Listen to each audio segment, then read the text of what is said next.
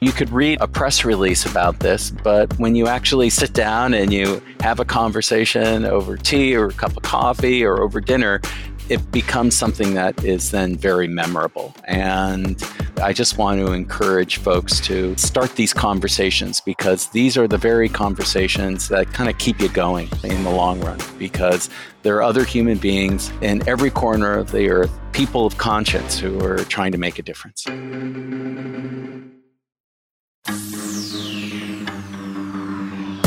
Welcome to Infinite Earth Radio.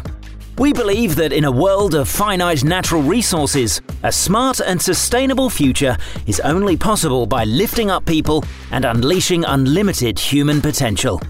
Infinite Earth Radio will not only help you learn from bright visionary civic leaders who are building smarter, more inclusive and sustainable communities, but you'll discover how you can bring these ideas to your community.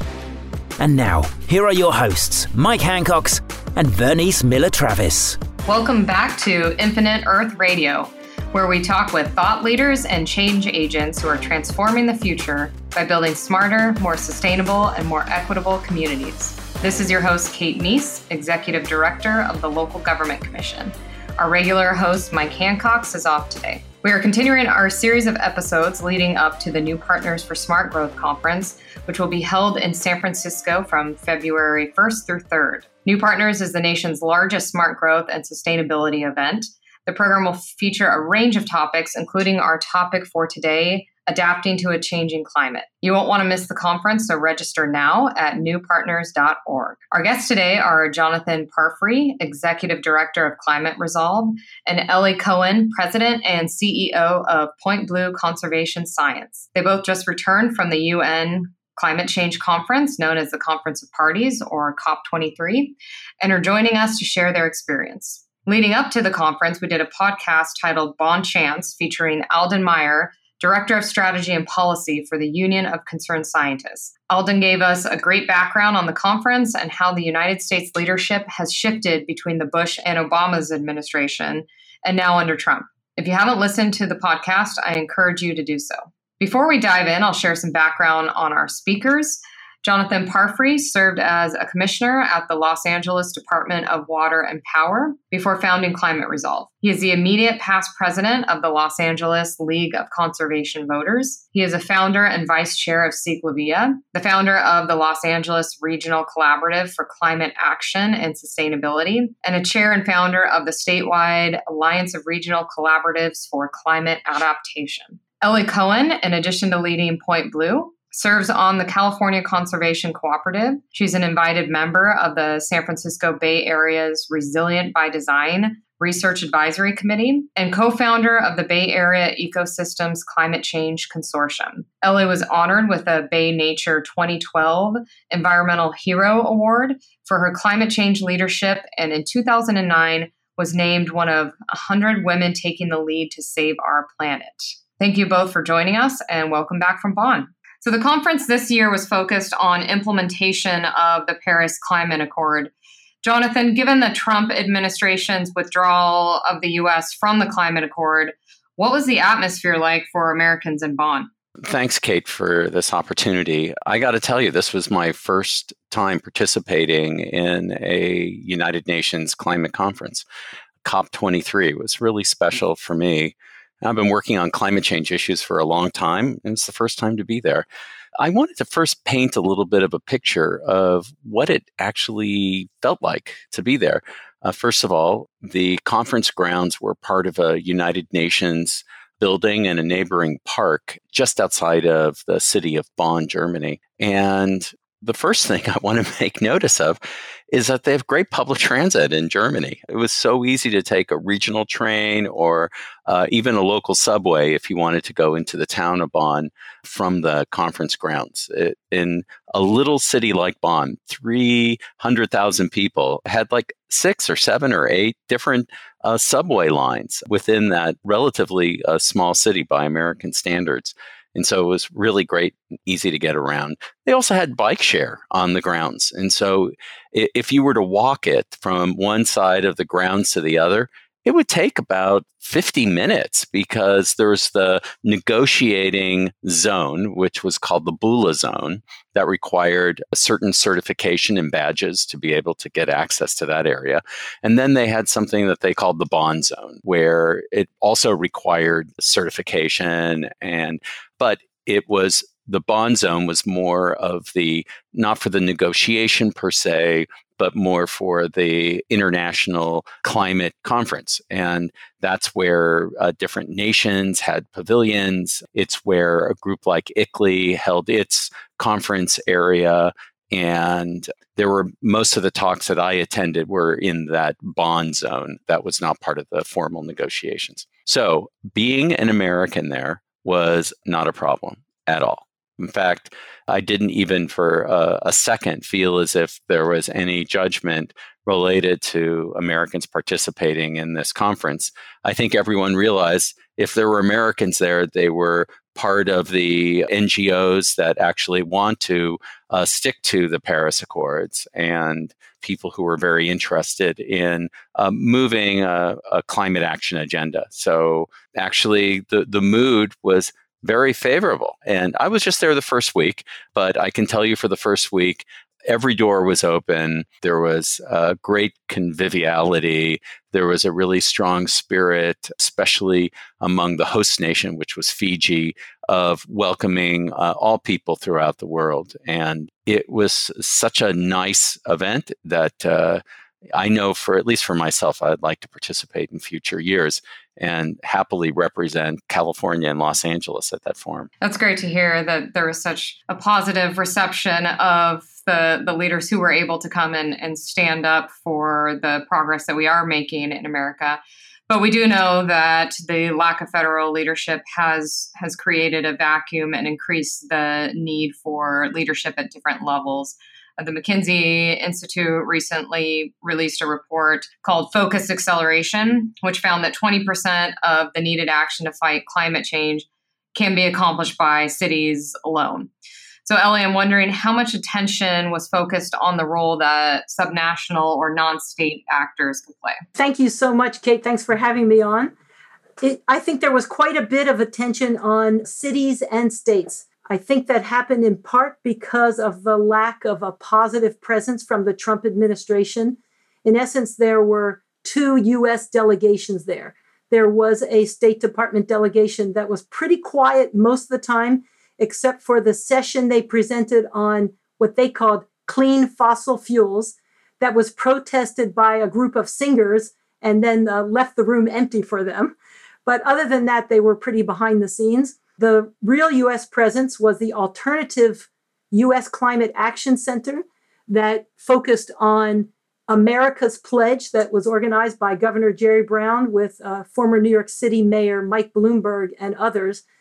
They represented over 2,500 cities, states, and businesses that together make up 1/3 of the U.S. economy, which equals the 3rd largest economy in the world, with a commitment to make progress for the United States towards the greenhouse gas emissions reductions goal that was set in the Paris Accord. It was very inspiring to be a part of that. And I met people from all over the world, and similar to Jonathan, had an amazing experience, would love and look forward to going there again. But every time I introduced myself as being from California, and people looked at me as though I had just said I came from Jerusalem or Mecca. They were really admiring California for being a leader in cities, in nature-based solutions, in many different aspects of addressing energy to have a healthy and safe climate for our future. Great. Thanks, Ellie. I think it's very powerful to see these agreements, whether it's the Paris Accord or the agreements you were mentioning. There's a Under 2 MOU. There's a We're Still In campaign. It's great to see businesses, cities, governors all stepping up to show that we're going to continue to make progress on climate change. But I do wonder, all of this is only meaningful in so much as we're able to see results on the ground and really begin to see some major actions. So, Jonathan, I'm wondering, in your opinion, what is it going to take for us to go from commitment to action? What do we do between now and the next COP?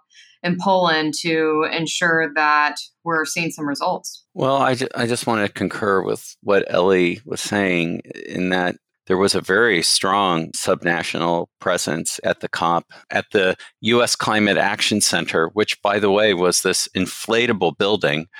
I think Ellie and I were both able to speak there that first day, and you didn't need a badge or credentials to get into this building. But this big white inflatable building, it really did look like a liberal bubble in my estimation. It was kind of funny. But jokes aside, I think it's the subnationals that are really going to help us make a difference on the international scene. The leadership out of California is very notable. The times I was able to spend with some of the German states, I was in a session with Lower Saxony and Northern Westphalia, and they have their own climate collaboratives. And to hear their conversations, just absolutely fascinating. They have many of the same challenges that we have here in California.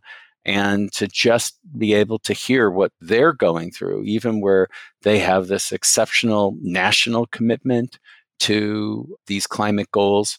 And there's a role that the nation, their Congress, the Bundesrat can do for those German states in helping to guide them in the same way the state of California can put mandates on local cities and counties and regions within California.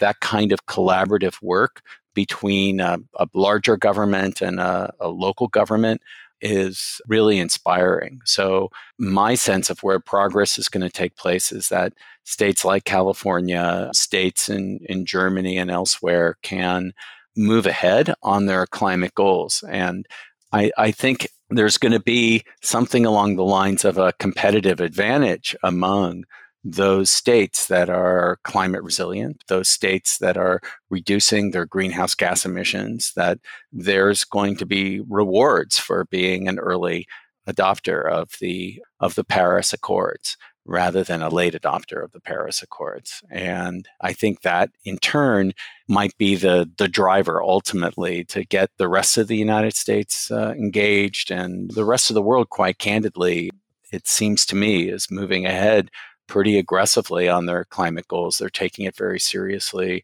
Great to see leadership from nations like India and China that in the past had actually been some of the holdouts on climate action when the U.S. was one of the leaders. And now the tables have turned. And so you have some of these developing nations that are very proudly moving into low and no carbon technologies, accelerating their adoption, and it in California is keeping pace, if not accelerating beyond what they've been able to do. And the best news in the U.S. is that the local actions are meaningful. Also, I think when we act locally, Kate, what it does is that it provides real tangible evidence to people in our communities that they're part of this climate action narrative, that they're part of the solution, and that they can see some tangible results from that action, whether that is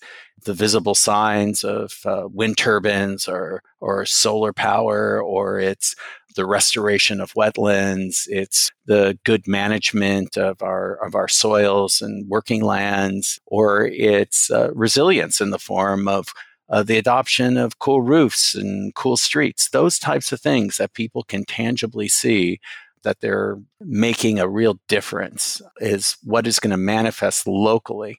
And so I think that this focus on the local, this focus on subnational governments is really exciting. And I think that's where we're going to see some real progress. I want to share that I was very honored to be able to participate in the Climate Local and Regional Leaders Summit that occurred on the Sunday in the middle of the 2 weeks of the UN conference, representing the town that I'm from, San Anselmo. I'm on the Sustainability Commission. Being in that group, there were 300 mayors from all over the world, governors and other leaders, in total 1,000 people representing cities and states from around the world. It was so inspiring. There are many cities that are well ahead of their countries in terms of the efforts that they are doing in their cities, the kinds of things that Jonathan just described, with very significant goals to reach zero greenhouse gas emissions within the next 10, 20, 25 years. It was very inspiring. And many cities making the leap now, as Jonathan said, to invest in renewables, investing in building energy efficiency, in electric cars, in new ways of doing mass transit, in smart cities and smart lighting. It was just inspirational to see what's going on.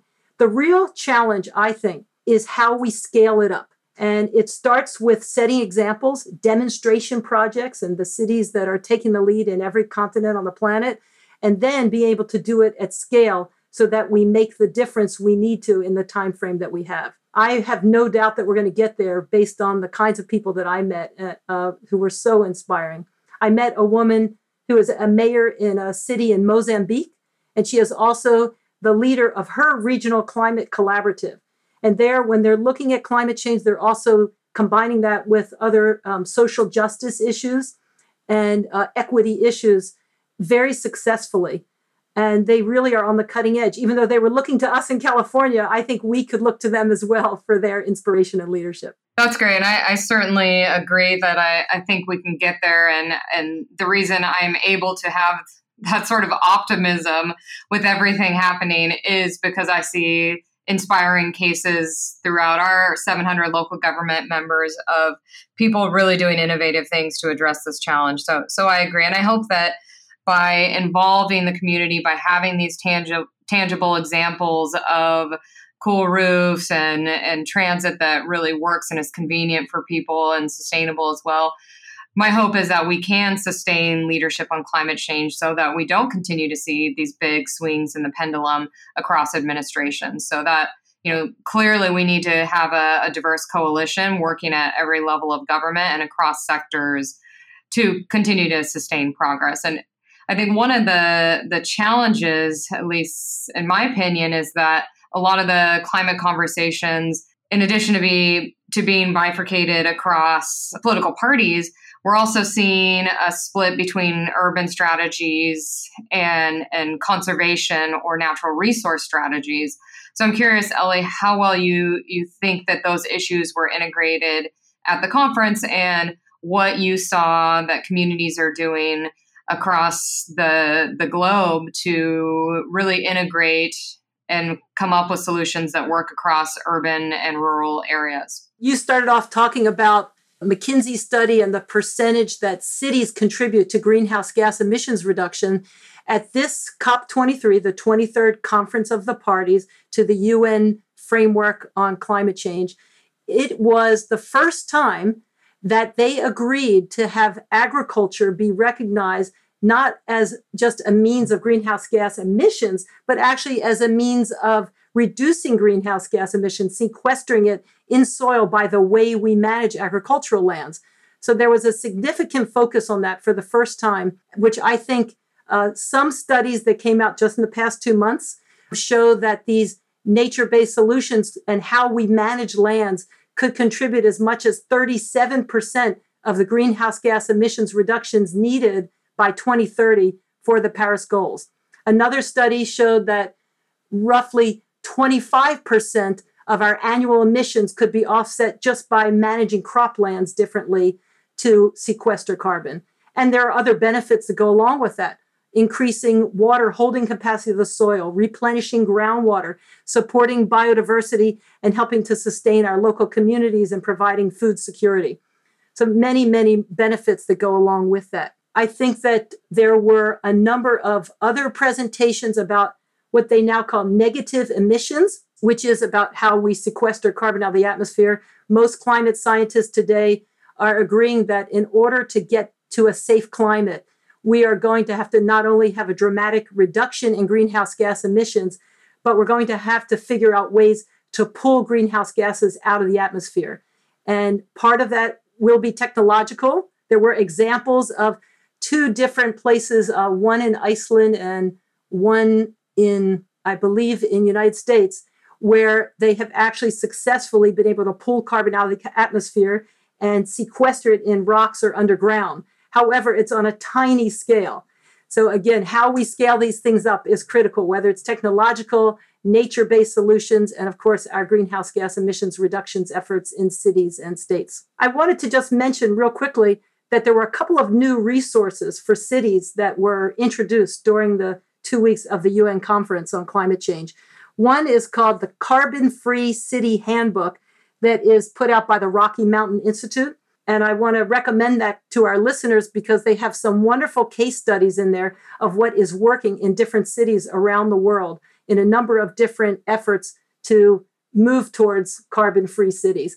And I highly recommend it. The second thing was from the World Bank that is now being used by ICLEI and other organizations, and they're calling it the City Climate Planner. Part of that tool is to actually certify city planners who are responsible for assessing greenhouse gas emissions reduction. Part of that is to ensure that the elected officials recognize the important role that these planners play in helping cities and other entities to achieve our greenhouse gas emissions goals. Great. Thanks for sharing those resources, Ellie. I'll definitely take a look at those. They sound interesting that I'm sure our members would be very pleased to see resources like those. Jonathan, I will give you the last word here. What's your charge coming out of the conference? Well, my charge is to task people to attend these conferences, not only the UN conference, but in California, there's the California Adaptation Forum.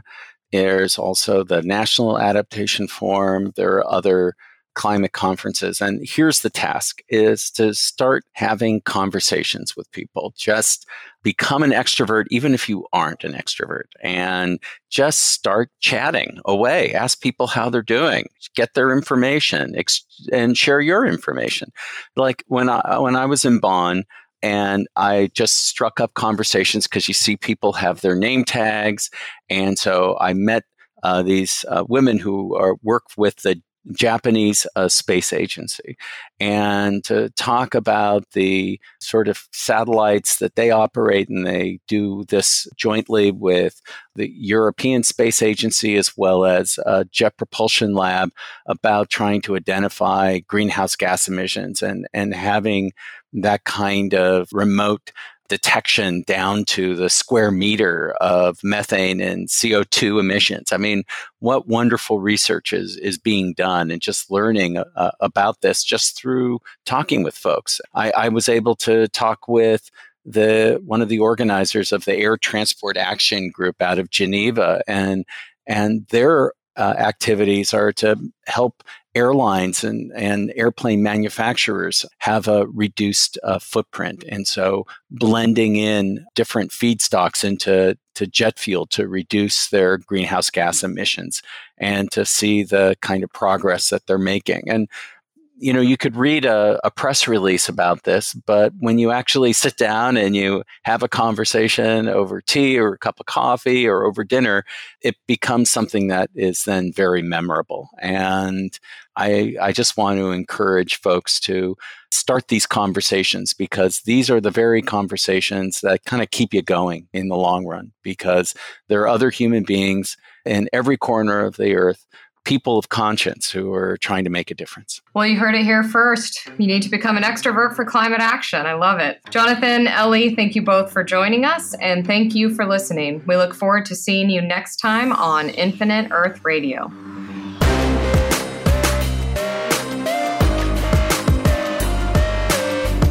Infinite Earth Radio is a podcast produced by Skio in association with the Local Government Commission. To learn more about Skio, Infinite Earth Radio guests, or how you can make a difference in your community, visit our website at infiniteearthradio.com or join us on Facebook at www.facebook.com/Infinite Earth Radio and Twitter by following @Infinite Earth Radio.